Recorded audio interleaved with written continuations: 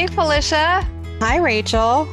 It's still June. It is still June, although it feels like it's June. What? Yeah, it feels like it's summer. Summer is happening. Although I will say here on the West Coast, it is gloomy, like aggressively gloomy, So Seattle vibes. I was going to say, I've heard that in San Diego, you have June gloom. Is that right? Correct. And May gray as well. Oh, May gray. Oh, no. I know. It's been grayer. So what typically will happen is there's a marine layer, and then usually by somewhere between like noon and 2, it goes away. And then it's nice and sunny. And then you get and then it sort of rolls back in the evening. But lately it's just been like the clouds are like, we're just here. We just want to stay. They just want to hang out. They're like, it's 2023. Let's do this. The clouds are here to stay. It's true. But that's okay. It actually makes for wonderful running weather. So I'm not too sad That's about nice. it. Yeah. Yeah, no, it's been nice here in Western Mass on the opposite side of the country, although I've just gotten back from a little vacation, so I'm getting used to not being on the ocean. But I went for a nature walk earlier today, and it was just really nice to see all the stuff blooming and everything's growing. And I have little baby birds that have nested in my fern that's hanging outside my back door. So there's, I think, 6 of them. Oh my gosh. 6 little babies, and I'm really excited. So I've decided that the fern is going to die because I don't want to disturb the babies. So give one life for 6 other lives. But the parents are real good about it. I was really impressed because I climbed up today and I was curious how many there were, and there were 6. But one thing I will say, though, which is completely unrelated to anything that we do or talk about typically, but I do want to share because it's kind of funny on this topic of birds. So these birds have been building their nest for a while. What I find hilarious is that every time we open and close the back door, the parents just dive away. They're like, F these babies, I'm out of here. Everyone for themselves. And I just think that's the funniest thing. They're like very diligent parents, but when it comes to saving their own skin, they're like, I'm out of here. Peace. Goodbye. I mean, that is life. I feel like it's very related to our work. And it's funny that you say that actually, because we had 2 birds that were hanging out and they looked like they wanted to set up shop right on our porch. But I got really nervous, not just because the level of bird poop that was covering our porch. I was like, okay, I will sacrifice for that. But I started to worry that what happens if one of the baby birds dies? I don't think I can handle it. So we put a little thing on there. And then the next day they came around to the other side where we had an open window and they just stared at us for 10 minutes. They were like, we see what you did. They do. And at first I was like, oh my God, this is amazing. We're having this moment with these 2 birds. They're just watching us. Maybe our great aunt and great uncle died recently. Maybe it's them Getting a sign from beyond. I was like, they're reincarnated in these birds. This is amazing. And then talking with our team about it, it was no, 100%. These were pissed off birds. They were throwing some shade at you and they're like, they are not picking up what we're putting down. Correct. They were really displeased with us. So that's also my bird story. 'Tis the season, and I've seen a lot of little ducklings. Yeah. Well, I sadly inadvertently killed some eggs last year. Because again, I had these hanging ferns and I hung it in the front and I didn't water it for a week, and I went to go water it and I saw a little nest with eggs and I was like, oh my God, so cute. So I left the fern to get some water, and also I wanted to take some pictures. And then when I came back, the wind had blown it off the porch and the eggs had fallen into the bushes. I tried to put them back. I think one survived, but I've had some bad luck with inadvertently killing eggs. So that's why I was like, I'm not going near these babies this time because I want them to live. So it was really only today. And you can kind of see them. So I just wanted to climb up and see how many there were. So I was like, look, no touch, just looked. And they were very cute. So stay away. Don't I know. breathe on them. I know. I was like, not going to touch, not going to even try to water this plant. The plant is dead. It's fine. I will deal with it. So it's going to be great. I think that's great. Don't keep killing birds. I'm going to try my best not to. So, that's my yearly goals. Your annual goal. Oh, don't kill birds unless they're already dead and packaged in the supermarket. So anyway. I'm like, how are we going to transition this? There is no transition. So we're just going to do a hard, fast cut into what we're talking about today. Right. Love it. No connection at all, but we are really excited for today's episode. So, we spoke with Jake Small, who is the Director of Strategic Alliances at Leadership Brainery, and we geeked out about a ton of stuff, including educational equity and how institutions can help support and sustain cultures of belonging for underrepresented groups, especially students. It's a lovely conversation. It was. It was a lovely conversation. We hope you enjoy. All right. Hi, Rachel. Hey, Felicia. And hi, Jake. We are so excited to have you here podcasting with us today. For our listeners, our guest today is Jake Small, who is the Director of Strategic Alliances at Leadership Brainery. Hi, welcome. Thank you so much for joining us. Felicia, thank you. And it's an honor to be here. Rachel, great to be here with you both. All right. We got a lot to get into, Jake. We do. We're going to just dive on in. So first of all, I want to start us off by just saying that when you talk about yourself on the internet, because I did do a little bit of research on you in addition for just all the back and forth and getting ourselves prepped to go for this conversation. So you describe yourself as an educational consultant focusing on leadership development, career coaching, and equity initiatives. And up until this past year, you've really spent a good chunk of your career in higher ed. So I would love you to talk to us about your journey. Yeah, certainly. So I guess I'll start my story a little earlier than most probably would. And that is when I was around 12 or 13 years old and I decided that I wanted to be an educator. And at the time I thought I wanted to be a middle school teacher. And then I got into high school and I said, no, this is for me. I want to be a high school teacher. And then I got into college and I said, okay, forget everything I said before. I want to work with high school, going into college, or just college students in general. And I think that's because I've always enjoyed being an educator alongside my peers, right? Peer-to-peer education, I think, can be such a viable way of moving momentum around a mission or a project or getting folks to be inspired. And so I decided I was going to get a degree in education at some point in my future from a very young age. And that wasn't new for my family. I come from a family of educators. And so in a lot of ways, I was walking in their footsteps. But I got my undergraduate degree in communication and Spanish because I knew that I would go off to get a master's of education somewhere at some point in time. I didn't know that it would be direct matriculation student from undergrad directly into graduate school. And so I studied at the University of Vermont. I got my master's of education. And from there, I launched into my career as a higher ed professional, focusing primarily in career education, and even more specifically within that, around career equity, focusing on ensuring that underrepresented students, right, Black and brown students, low-income students, first-generation college goers, had really, really awesome career outcomes, right? How are we ensuring that Black and brown students are landing really wonderful internship opportunities and then are able to pursue them, right? Because it's one thing to get an offer, an opportunity, but if an opportunity is low funded or not funded at all, can you really take it on? And so I got agitated, I got disturbed, I got inspired, like a lot of activists, to change the way that higher education was working from a career perspective.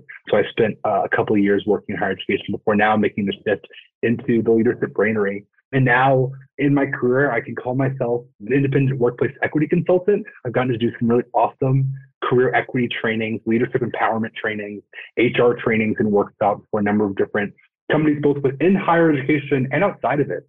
Got to work with some awesome fintech companies a couple of years ago and some corporate spaces just to help them to do what I call operationalize social justice. It's one thing to write a diversity statement. It's another thing to create truly emancipatory practices within your program or company that change the experiences of your clients, your students, your employees, et cetera.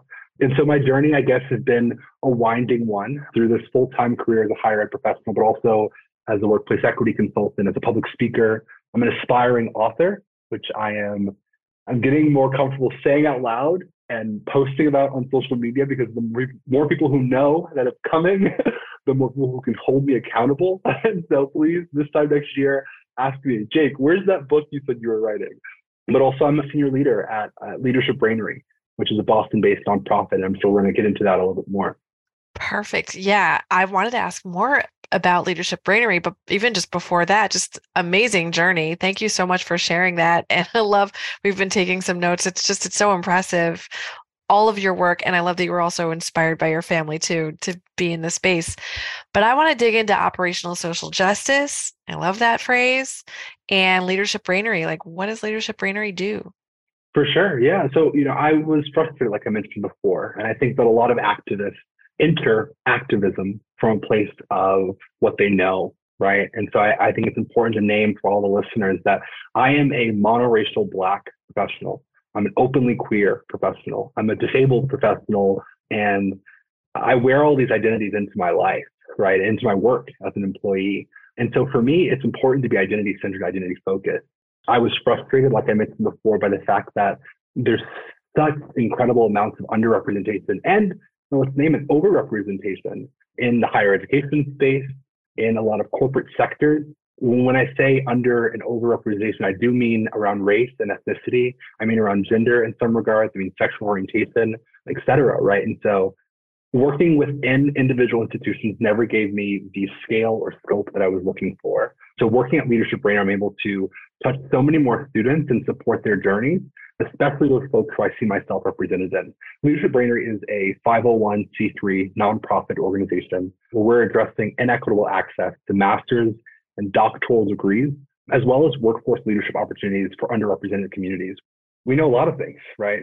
We know that the U.S. Bureau of Labor Statistics was named the fastest growing segment of the workforce are jobs that require a master's degree or higher at entry level, right? And so if Black and brown students, low income students, first generation college goers are going to be competitive, but also disqualified for these really awesome career outcomes, they need access to graduate school. And so that's what Leadership Brainery is addressing. That's what we're charged with doing. We need more Black and brown lawyers and doctors and dentists and therapists and professors, right? You might not need an MBA to be a CEO, but it's an accelerated pathway to that management or leadership opportunity. And so the work of diversifying the workforce has at least something to do with academic credentials.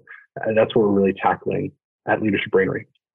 Oof, it's like such good problems to deal with. And not that good in the sense that they exist, but these are important things to be working on. So I love hearing about the work. And I know we're going to get into it a little bit further, but I also want to circle back to a phrase that you used earlier, where you talked about emancipatory practices. And I can imagine how that's very closely tied into the work that you and Leadership Brainery are focused on. But I was wondering if maybe you could talk a little bit more about what that actually means to you, because I think in this space that we're talking about, especially when you're talking about folks who are already familiar with being marginalized and having marginalized identities, sometimes these phrases make a lot of sense to us. But when we shift into the corporate world, which is where you want people to get into after they go into their higher ed, so higher ed and corporate, they might not necessarily think about or talk about those phrases in quite the same way. So I would love for you to maybe dig into that a little bit further. Certainly. And thanks so much for asking. So when I think about emancipatory practices, I think about something that's truly systemic and structural, right? Something new, likely something that's radical, something that also is leveraging all of the things: personnel, time, energy, money, right? Money is so important. I think that educational equity is an emancipatory practice. And so I'll talk about that a little bit. I've changed my definition of what educational equity is a number of times. I think that's okay. Hopefully y'all give me some grace. But I think it has something to do with the redistribution of resources to ensure that each and every person can achieve their fullest academic potential. It has something to do with recognizing and grappling with centuries and centuries and centuries of inequity and centuries of systemic oppression. The Equity Collaborative, which is an organization that's fairly new to me, they have a really awesome definition. And they write that educational equity is eliminating the predictability of one's success as based on their identity. So right now we can look at folks based on their racial or ethnic group or their gender and predict how likely they are to either graduate from undergrad or pursue a graduate level degree. We can look at how often or what percent of first generation college goers end up pursuing a master's or doctoral degree. But what we can't do is sort of predict how likely someone is to get a really awesome job if they're right-handed or left-handed, if they have some of these other less thought about identities, right? And so I think that educational equity is this redistribution of power, but it's aspiring towards a world in which folks have equal career outcomes, academic outcomes, regardless of the financial means they had access to as a child or the type of public school they went to in elementary school, right? These are still things that we can use as data points to predict someone's long-term professional success. And that's not fair, right? That's not fair. And so I think it has something to do with that. When I think about emancipatory practices on the corporate side, I think about, put simply, putting your money where your mouth is. It's, I think, comparatively easy to write a diversity statement or to hire someone in a DEI role as compared to reworking your policies to ensure that they're supporting a habitable landscape for underrepresented employees and staff members. So that means revisiting what you've done for the last 10, 15, 20 years, 100 years. Some of the institutions that I've gotten to work at have been around for 200 years, 300 years, and they operate in very similar ways to how they did when they were conceived, when they were incepted. In higher education, we talk about the unchanging academy, the ways in which it largely hasn't changed from when Harvard University was founded in 1636, right? We still have faculty who stand in front of the classroom and pour into these empty vessels that are students, right? Who know nothing, but that's not true. Students know a lot of things, right? You know, our commencements look the same, our convocations look the same, the ways in which school works looks largely the same. Of course, there's some new pieces, some schools that give all their incoming first-year students Chromebooks or whatever it is, but things are largely the same, and that's not how it should be. We need to think about some radical ideas that change the everyday experience of people. Well, I think that higher ed has changed so much because it's impossible to pay for it now. So it's gotten, if anything, it's gotten even worse. So you have a big hill to climb with the work that you're doing. That is so true, Rachel. And, you know, we're working with a lot of students and telling them, hey, you should aspire to the highest levels of education. But it's not lost on us that telling a student from a low-income background or low-income community that you have to go pay more money to get an advanced degree is sort of ridiculous. And so we get in front of that in all the ways that we can by partnering with institutions that are willing to provide fee waivers and tuition remittance and benefits, fellowship opportunities, right? We're doing what we can. But like you mentioned, I think it was in 2013, we hit the $1 trillion problem where US student loan debt surpassed $1 trillion. And then just 6 years later, we hit, I think, 1.6 or 1.7 trillion dollars. And so this gap is widening. It's even worse than it was a generation ago. Yeah, and I really want to get on my soapbox, but I'm not going to do that. I'm going to avoid that and just ask a follow-up question that is related to this, which is, so we sort of talked a little bit about the money challenges, but I would love to hear what are some other challenges that folks are dealing with when it comes to this gap? Right. Yeah. So like I mentioned before, I am a monoracial Black professional. That means I was also a Black student, both in undergrad and grad school. And I attended two different predominantly white institutions. And my second institution was in the state of Vermont, which is a very, very white state. Progressive as it is, it was challenging to find racial and ethnic affinity and community. I wanted so deeply to be taught by a dozen Black professionals or professionals of color. I wanted to have faculty who I could see my own lived experiences in, but I didn't always get that, right? And so that social piece is huge. Leadership Brainery is so proud of the fact that we're getting to tackle a lot of the issues alongside the students we're working with, one of which is that social and community piece. We have an online platform called Dear Future Colleague that connects hundreds and hundreds of current and prospective graduate students to each other from around the entire nation. Folks who might be one of the only or a few in their graduate program aren't the only in that academic industry or field of study nationwide, right? And so it's so powerful to be able to connect a Black man studying medicine from the East Coast to another Black man studying medicine from the West Coast, or two folks studying law or business from Harvard and Tufts or Northeastern. And again, look to their left and look to their right and don't see anyone who look like them, who are from where they're from, who have the background that they have, who love like they love, right? What's scary, you know, we mentioned this widening gap, is that not only is school getting more expensive and more financially accessible, we're also seeing some other really awful trends and patterns, right? Now, I did a little bit of research before this call, and in 1978, a whole bunch of years ago, I guess I probably shouldn't say that. It's okay. I was 3. It's fine. For listeners, there was definitely a look, but it's okay. we'll get over it. He's like, oh my God, how old are these people that I'm talking to right now? When I say a whole bunch of years, I do mean enough time for government to look at an issue and intervene. But in 1978, 3.1% of all med students in America were Black men. That number has gone down. In 2019, only 2.9% of all med students nationwide were Black male. So we're experiencing not just a more difficult academic journey, not in terms of academic and intellectual rigor, but in terms of all the other things you have to account for. Tuition fees, test prep materials are more expensive than they've ever been. Admissions coaching is largely inaccessible for a lot of folks around the nation. But then also this underrepresentation, this gap is widening. And so that's why Leadership Brainery exists, right? Just to fill that gap, to prepare students who are under-resourced and underrepresented with all the things they'll need to be strong postgraduate candidates and ideally prepared to be the next diverse leaders of our nation. It's so important because I was thinking as you were sharing, Jake, I literally just last night went to like a networking event in my community, which is I'm out in Western Massachusetts, and it's a couple different chambers of commerce in the area that sort of gathered together and did this like massive event with tons of people at it, mostly business owners and small business people and folks who are kind of in the local community.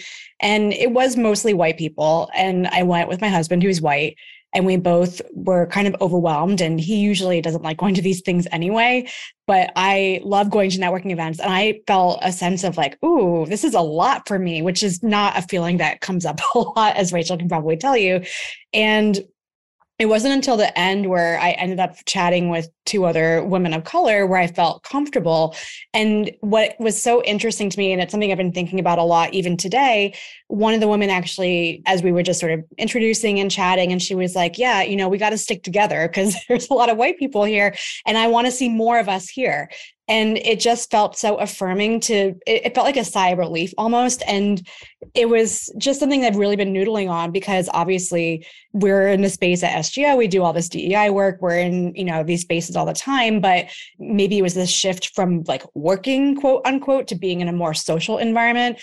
But that representation piece is still just so critical and so key.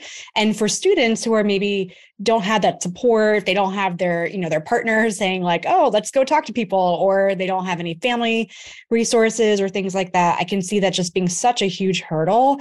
And that's why I think it's so important, however it comes up, where there's this ability to not only acknowledge that this is challenging, but then give the resources to help support people, because it can be a lot to deal with, even on a day-to-day basis, right? Yeah, Felicia, I'll have to get your tips and tricks. My partner also hates attending networking nights, and I love them. I don't have that many tips because honestly, what I told him, Jake, is I was like, you don't have to come with me to this. And he decided to come on his own. So I'll have to ask him what he can't live without you. Honestly, there's a lot of codependency. We spend 24/7 together. I mean, I get it. Well, this will be a nice checkpoint. If my partner's listening to the podcast, then, hey, send me a text with my favorite color. Let me know if you want me to connect you with my lovely introverted partner. Happy to have you. They would both probably hate that, but what I think is so interesting, Felicia, is that representation matters. We hear that phrase all the time, but it doesn't just matter. It can be life-saving for people. It can truly be life-saving for people. My previous employer was an institution of higher education. There were a number of faculty, a number of staff, but there were 65 staff who worked as a part of the administrative team. And I was the only Black man out of 65 people, the only Black man. That was challenging. Every single day was challenging. I now work at an organization that is Black owned, it's queer owned. Our team of 5 people were all folks of color. And the amount of healing that I felt in I just celebrated 100 days at Leadership Brainery. Woohoo! But the amount of, thank you. The amount of healing I felt in the last 100 days have been so restorative. It's allowed me to focus on my career as a professional. It's allowed me to focus on the impact I want to have in society and the industry of higher education, when I don't have to think about being the only or being among the few or being the first. It's amazing the ways in which I'm able to open my mind, open my heart, and just be vulnerable. Right? I used to be so scared to fail because it wasn't just Jake failing. It was Black men failing in this company or in this industry. Right? When I had to wear the narrative for an entire community or cultural group, it was challenging. And I get to be so much more of who I am. I get to be an artist. I get to be an uncle. I get to be someone who love to play the ukulele because I'm not the only one. And that life-saving piece, I think, is something that folks don't realize. And that's just one identity, right? And of course, those stories can be told across other identities as well. Oh, so deep. Yeah. Thank you for sharing that. Yeah. Go ahead, Rachel. Awkward. That's how we roll here. We're awkward. Well, at least one moment there has to be embrace your awkward. Well, as the resident white lady on the podcast, I will say, first of all, really thank you for sharing that.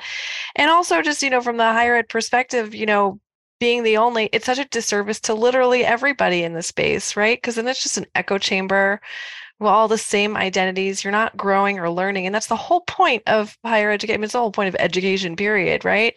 And so if you're just there with the same people with the same identities and similar life experiences, then how are you really learning and growing? So it's a disservice to everybody in this space as well. So I'm really glad that you found a home where you're at right now. It means a lot. I can see your happy energy. But I wanted to follow up with a question that's sort of related, which is, would love to hear what you think higher ed can do. I mean, it's such a huge, huge space to really help support an environment that is truly inclusive and where people can have a sense of belonging in the space. Right. Yeah. So back to that money where your mouth is piece, right? It's important to ask the right question, to not be afraid to get data findings and data insight that uncovers some of the ways in which you failed a student, right? If I'm speaking directly to a senior leader at an institution of higher education, it's important to learn these things, figure out where your gaps are so you can fill them. And this will be both big and small things. I got the chance to be the vice chair for a faculty staff community network at our previous institution. It was like an ERG or business resource group, but it was specifically for the queer faculty and staff. It was a great example of putting your money where your mouth was, right? Because this wasn't just a community network to say that you have community networks, but they gave us a budget and we used that budget to enact change, to have social gatherings, and also to come together and articulate ideas to senior leadership about what we can do today, tomorrow, next year, 5 years from now to affect change. And so when Boston University opened its first ever queer resource center for students, it was so exciting for me to be able to say, hey, I've been able to be a faculty advisor, a staff advisor to a group of students. And let me be clear, it was students over the course of several years who made this change happen. It was students advocating for themselves, but I got to help shine a spotlight on those students and see the fruition of all their hard work. That is emancipatory change. That's important. That's big. But also there's things that are small. As I mentioned, I'm a consultant. I've got to work with probably 3 or 4 dozen institutions of higher education across the country. There was one school that had a very small problem. It didn't take much to fix it, but they perpetuated this problem for probably 3 or 4 decades. And the problem was this. When a student would apply to the institution, they couldn't select where they were housed directly after they got admitted to the school. They had to pay a $100 housing fee on top of their seat deposit. So you pay a $1,000 seat deposit and then you pay a $100 housing deposit so you can pick where you're going to be dorming for the first year of undergrad. And that $100 didn't seem like a barrier to a multi-million or multi-billion-dollar school, but it was a huge barrier, right? Because so many financial aid packages, private and public scholarships didn't cover the housing deposit. Students had to come up with that $100 by themselves.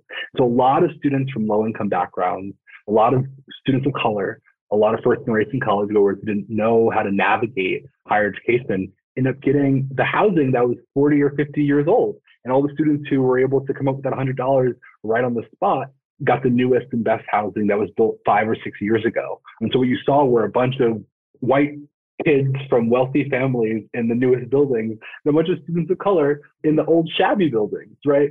You got to figure this stuff out. You got to ask some questions. And then you have to say, hey, you know what? We actually don't need that housing deposit. It's not a huge revenue generating stream of income for our campus, and like honestly just creating more harm than good.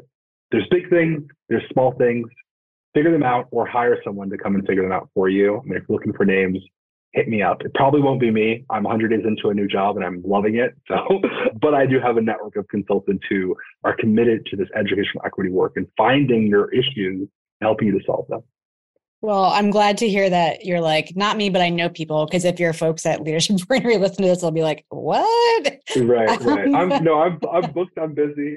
I'm booked, I'm busy. Higher education needs lots and lots of people doing this work. And I'm happy to connect you with those folks. Yeah. Well, and it's so interesting because as you've been sharing, I've been thinking a lot about my sister because she's also in this space. She is an educator. She taught, God bless her, middle school for a number of years, mostly Spanish, and then DEI work within the school system for charter schools in the Boston area. And she's in her second year, I want to say now. She's the head of DEI at a local higher ed institution. And one of the things that she's been working on, which I was really surprised to hear at first, was she's really heavily involved with access to food because food is a big issue for some of their students who are from marginalized communities or who are immigrants or not immigrants, but people from outside the US who don't have the same resources or financial access. And so they have been standing up a food bank over the last year. And I was like, how is that part of your job? And then, she explained it to me more, but it all ties back to that equity piece, right? Because there are a lot of students who are totally fine and they live in the Back Bay and they are all good to go. And then there are students who literally don't know what their next meal is going to look like. And even in her office space, she literally has baskets full of snacks for students.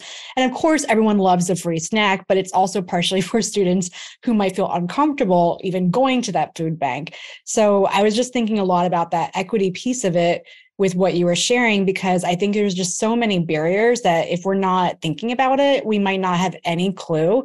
And I know Rachel and I are both sort of surprised to hear that those folks in the higher ed institution didn't realize that $100 fee would be a problem. Like that seems so obvious to me, right? But I think there's still a lot of hurdles around not just awareness, of course, but understanding these deeper issues that may not manifest in some of those same ways.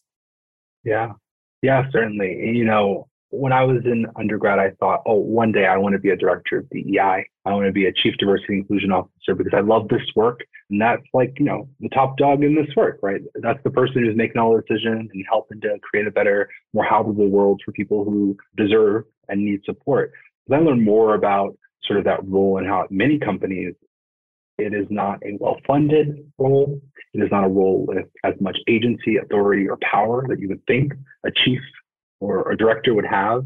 Sometimes, not always, but sometimes the role is for show. And so I have positioned myself as being chief diversity inclusion officer's either best friend or worst nightmare. If there's someone who's in the role because they're checking the box, I'm going to highlight to them the ways in which they need to improve and actually create some rippling impact and lean into those emancipatory practices, or their best friend, right? It has been so cool to be a career educator as focused on equitable outcomes for students, as focused on creating socially just and socially responsible policies and practices as chief diversity inclusion officers, right? Because we need people who are committed to this work in every single department of a company, every single corner of a community, so we can all rally together and support based on what we have control over, what our scope of control is. And so as you were speaking to that, I was just thinking about the importance of partnerships. I was a student who was food insecure, both in undergrad and in graduate school. I had a lot of shame when I was applying for Vermont's version of food stamps or food support until a friend of mine said, "You're the person who this is for." Also recognize that in Vermont, 70% of the money that's allocated each year for food support goes unused because of largely shame, people realizing or thinking to themselves, I'm a grad student, right? I'm at the flagship institution. Those funds are for someone else, someone who looks different from me, who's from a different place from where I'm from, but not recognizing that, no, that sort of government assistance or support is important. But also thinking about partnerships and thinking about a really amazing organization at the college level called Swipe Out Hunger, which realizes that student hunger is a solvable issue, and they are doing incredible work to ensure that basically folks are fed, right? Students, young people who should commit their time and energy to learning and engaging in the most academically rigorous part of their life actually have to think about where their next meal is coming from.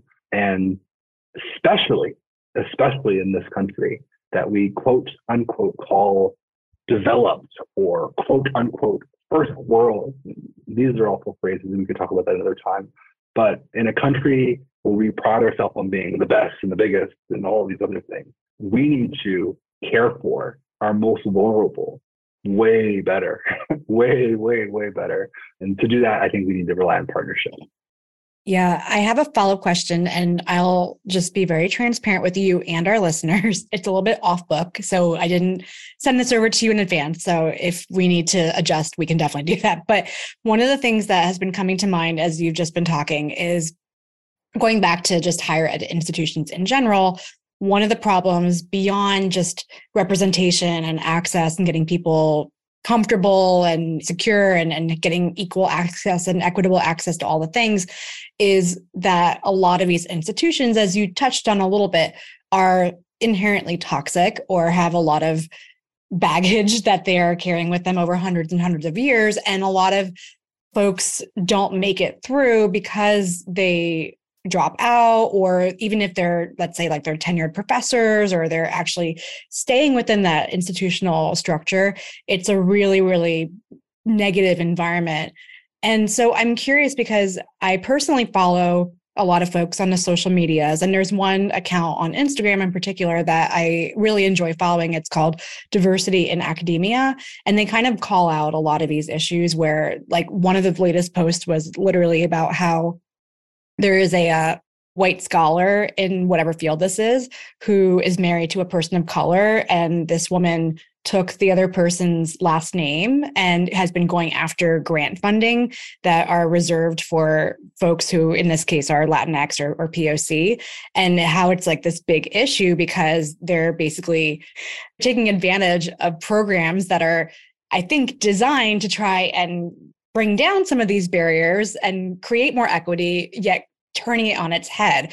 So I'm just curious, like, that's obviously a very specific example, but I'm curious what your thoughts are around not just the kind of like pipeline for students, Black and brown students getting into higher ed and then into jobs or careers or whatever it might be after that, but what are your thoughts around how we can fix the institutions themselves? Because that's something that Rachel and I think a lot about with our work, because we don't just want to get people into jobs with companies, because if they are going into toxic environments, then that sort of defeats the whole point. So how can we fix the root issues? So anyway, I just said a lot.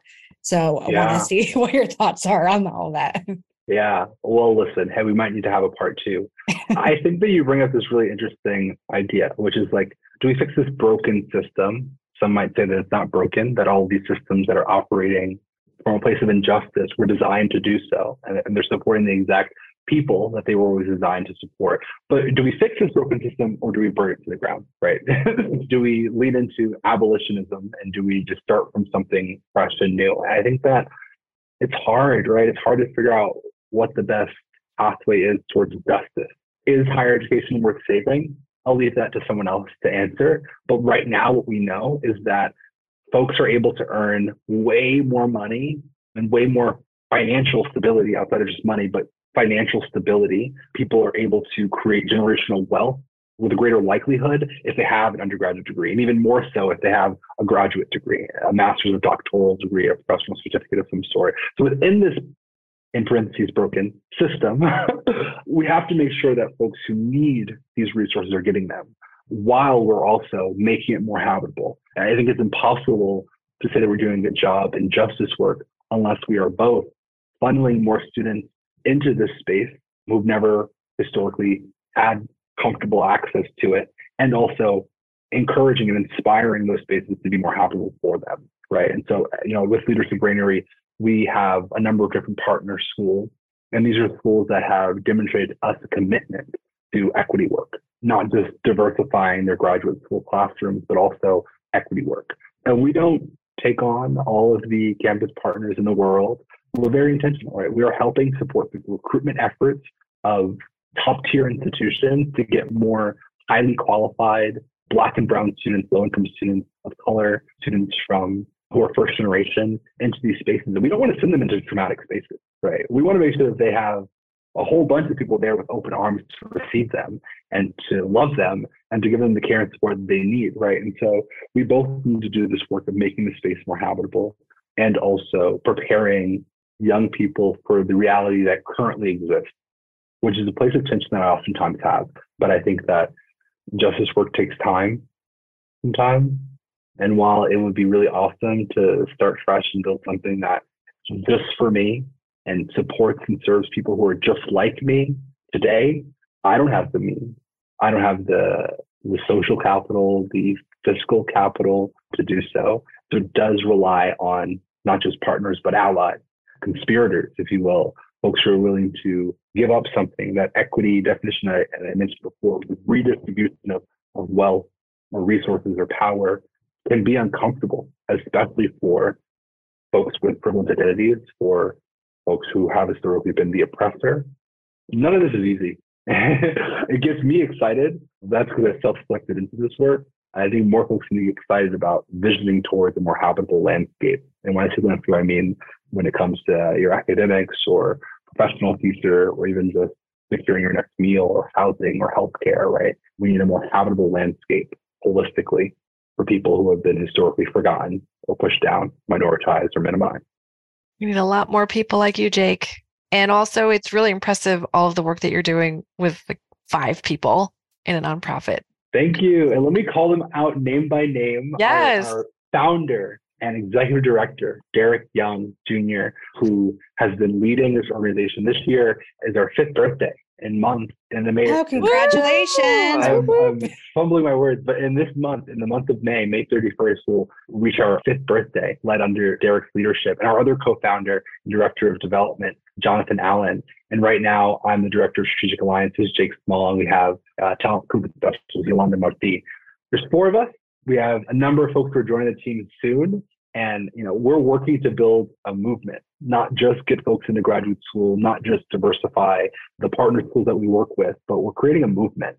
We hope that folks who are listening realize the importance of this work and find a way to fit themselves in. But, thank you. We're a small team. We care so deeply about this work. And I know that you all are feeling my passion through the mic. We get it. We absolutely get it. And it's related to what we do too. It's like when we started out, we were really supporting folks with marginalized identities in the workplace. And now we've realized this for quite some time now, is also making sure that the other folks who are in positions of power can also be open to creating that space for folks that don't look like them in that environment. So yes, feel like a lot of alignment, like we're in the workplace, you're in higher ed, totally get it and just love it.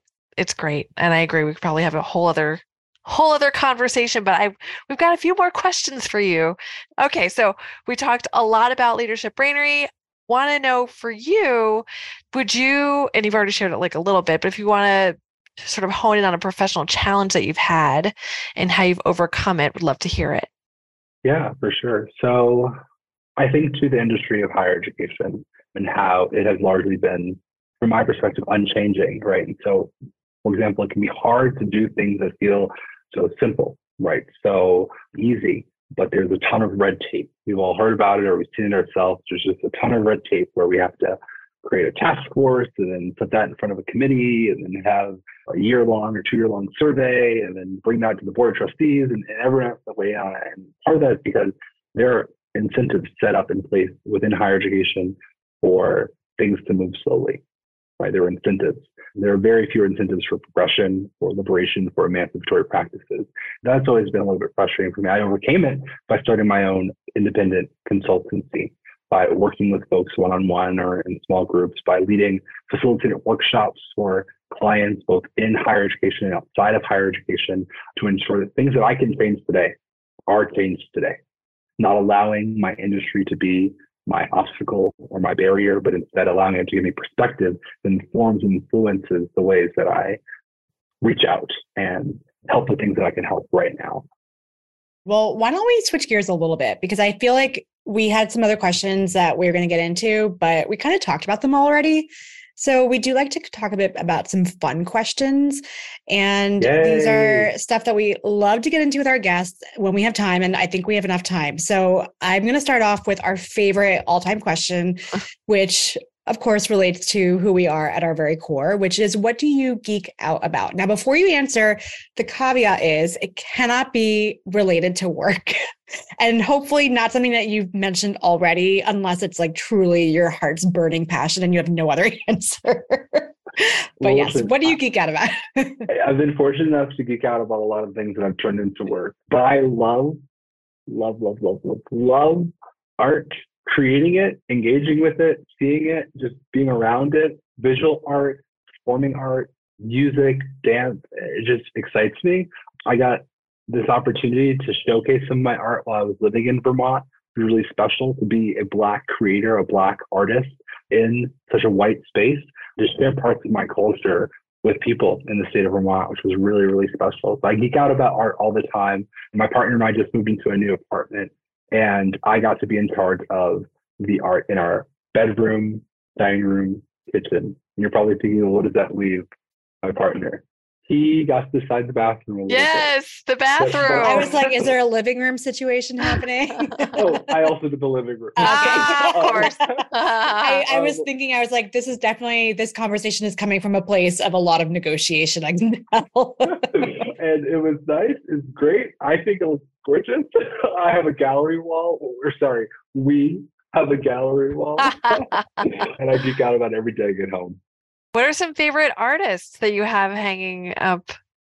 So I have some original pieces, which are ones that I've created myself. And I do a lot of Amazing. thrifting and sourcing of antiques or just like vintage-ish pieces, many of which I got in New York City. I'm from New York City. And so there's some awesome thrift stores and antique shops that I've collected over the years.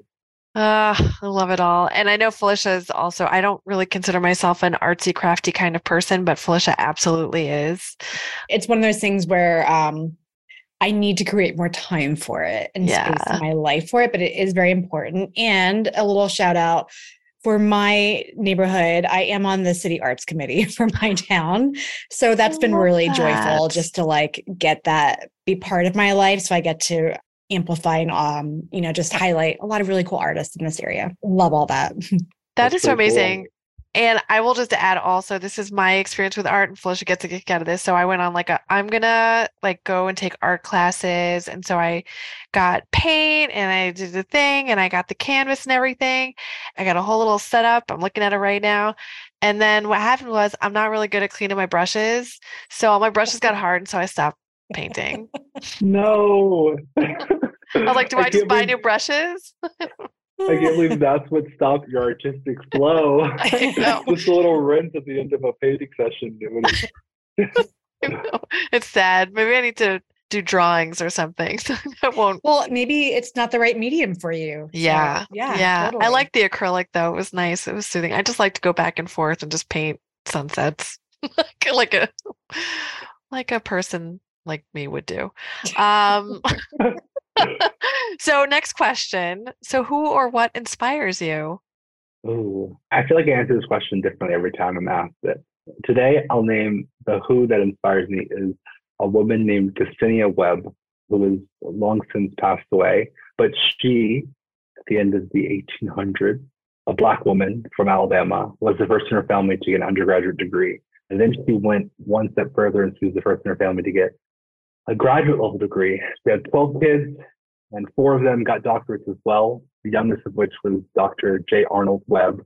He then had 5 kids, and the youngest of which got her degree in family nurse. She's a family nurse practitioner. I should know this because that woman is my mother. And so my great-grandmother was Ksenia Webb, and she inspires me. I've been doing as much as I can to dig back into her story and learn about her journey, and also just honor the ways in which she sacrificed for our family. I never got a chance to meet her, of course, but she has changed the way that my family has operated, just from being courageous, being driven, and saying yes when everyone around her said no. Love that. I love that because it also just speaks to like such a beautiful thread of how this focus on education has been running through your family for generations at this point. So I think that's so cool. Right. And, listen, at the beginning of the 1900s, it was impressive if a Black woman from the South could read kind of okay, let alone get a master's degree and start 2 schools, right? She was likely, I gotta fact check this, but likely one of the first Black women in this country to have the academic credentials that she did, which is exciting. So I'm curious, does she have a Wikipedia page? I don't think so. Because It sounds like that she, happen. well, it sounds like she should send us her information. Yeah, I got to do a little digging. And if you'd like to support this information finding, I'm recruiting a team. So Yeah, because like this is just it. These folks are not seen or heard. So thank you Right. for rising it up. Yeah. What are your core values, Jake? Honesty is important to me. Leadership is deeply important to me. Not that every single person should be what we traditionally think of as a leader, but every person should be a leader. And for me, that means willing to act courageously towards some sort of common good, even if that means that you're sacrificing your public image or some money or some airtime or whatnot. But leadership is very important to me. And I think that everyone has the capacity for leadership, while not everyone will be the director of a company or CEO or something else like that, more traditional, quote unquote, version of leadership. And I guess the last one I'll say is creativity. Creativity is a core value, a core passion of mine. I need to be creative in every aspect of my life, both in art, like we talked about before, but also in my day-to-day. I use a lot of emojis in my emails. And so if you haven't seen any of those yet, I'm sure you'll see them soon. Same. I use them aggressively as much as humanly possible. And I'm really glad that you explained the definition of leadership, because we certainly talk about that a lot here at SGO. So it is an important distinction. So thank you for defining it. What's your favorite way to practice self-care? So I used to be an extrovert. And a lot of people in my life tell me, oh, you can't change from being an extrovert to being an introvert. You know, I have a lot of career educator friends who do MBTI assessments and Sprint Quest Gallups, and like, oh, these things are steadfast and steady and they don't change. But I was an extrovert, and I knew that because at the end of a long day, I would want to go out and party and hang out with a bunch of people, and I got energy from being around people. But now I'm an introvert. The only person I can stand to be around after a long day is my partner. And so my best and most frequently used practice of self-care is laying down in a dim, cool room and doing absolutely nothing, just being horizontal. That is my self-care. I mean, not gonna lie, that sounds delightful. Like, yes. And I'm curious, just to double click on that, do you feel like that shift happened gradually, or do you think that it had anything to do with COVID? Because I know for me, Rachel knows, like, I'm super extroverted, but I've become a lot more introverted over the last couple of years, just because I went dramatically from being out and about in the world to being at home for the whole day. So that definitely had somewhat of an impact. So I'm curious if you noticed any like reasoning for that shift, or if it's just something that happened naturally. That's really cool. And that makes a lot of sense. I also like that you use the phrase double click on that. That's what you said, right? It is. It's a That's a facilitator good term. one. Feel free to use that one. Yeah, well, thank you. I'll cite you next time I use it. Yes, please make sure every time and all times you use it, you include me. It's not mine. I can't claim the origins of it. But anyway, yes, please feel free. Continue to double click. Yeah. I think that my shift was between undergrad and grad school, which is before the pandemic. And I think that I had some major life experiences that may have influenced it. But I also think that in the last couple of years of undergrad, I knew, or at least I thought, that you had to be an extrovert. You had to be very people-oriented and very loud and good at speaking to advance in your career, especially in higher education, especially in orientation admission, career education. Those are the functional areas I was most interested in. And then I learned, like, oh no, I could be a different type of leader, one that is really concerned with building strong policies and enacting really equitable principles and leveraging data in interesting ways, and not necessarily speaking in front of 1,000 people every other week. I love that. I think we have time for one more question. So I'm going to ask, what is your favorite podcast other than the one that you're currently on, of course? I love it. Also, wow, I'm pinching myself moment of like, I want a podcast. Yay! That's fun. I really enjoy political commentary. And so Crooked Media is a media agency, a media network. It looks like both of y'all are familiar with Crooked Media. They do some great work. Yes. All the pods. Pod Save This and Pod Save That. Have you listened to Pod Save the UK? It's a new one. It came out Not yet. last week. Yeah. Well, Rachel, enjoy. Let me know what you think. I'm a huge fan of Love It or Leave It. John Lovett Same. does incredible work. He's very funny. And What a Day is a daily podcast. Catching me up on the news. It's 15 or 20 minutes long, and I can listen to it on my way into work. Love that answer. Beautiful, concise, agree. I think Lovett. He's so smart. He's so smart. Yeah. I love them all, but he's the smartest. Well, thank you so much. This was great. Really appreciate your time. Yeah, we're so thankful to have this conversation. And if folks who are listening want to learn more, where can they find you if they want to learn or connect, Jake? Yeah, for sure. Well, I am increasingly more and more active on LinkedIn. And so feel free to find me on LinkedIn. My first name is Jake, Jake. I spell my name with all capital letters, and my last name is Small. You can find me because I'll be Jake Small with the queer flag afterwards. And outside of that, you can also find my personal website, www.imjakesmall.com. Awesome. And is there anything that you want to plug that you have coming up, or any exciting things on the Leadership Brainery front?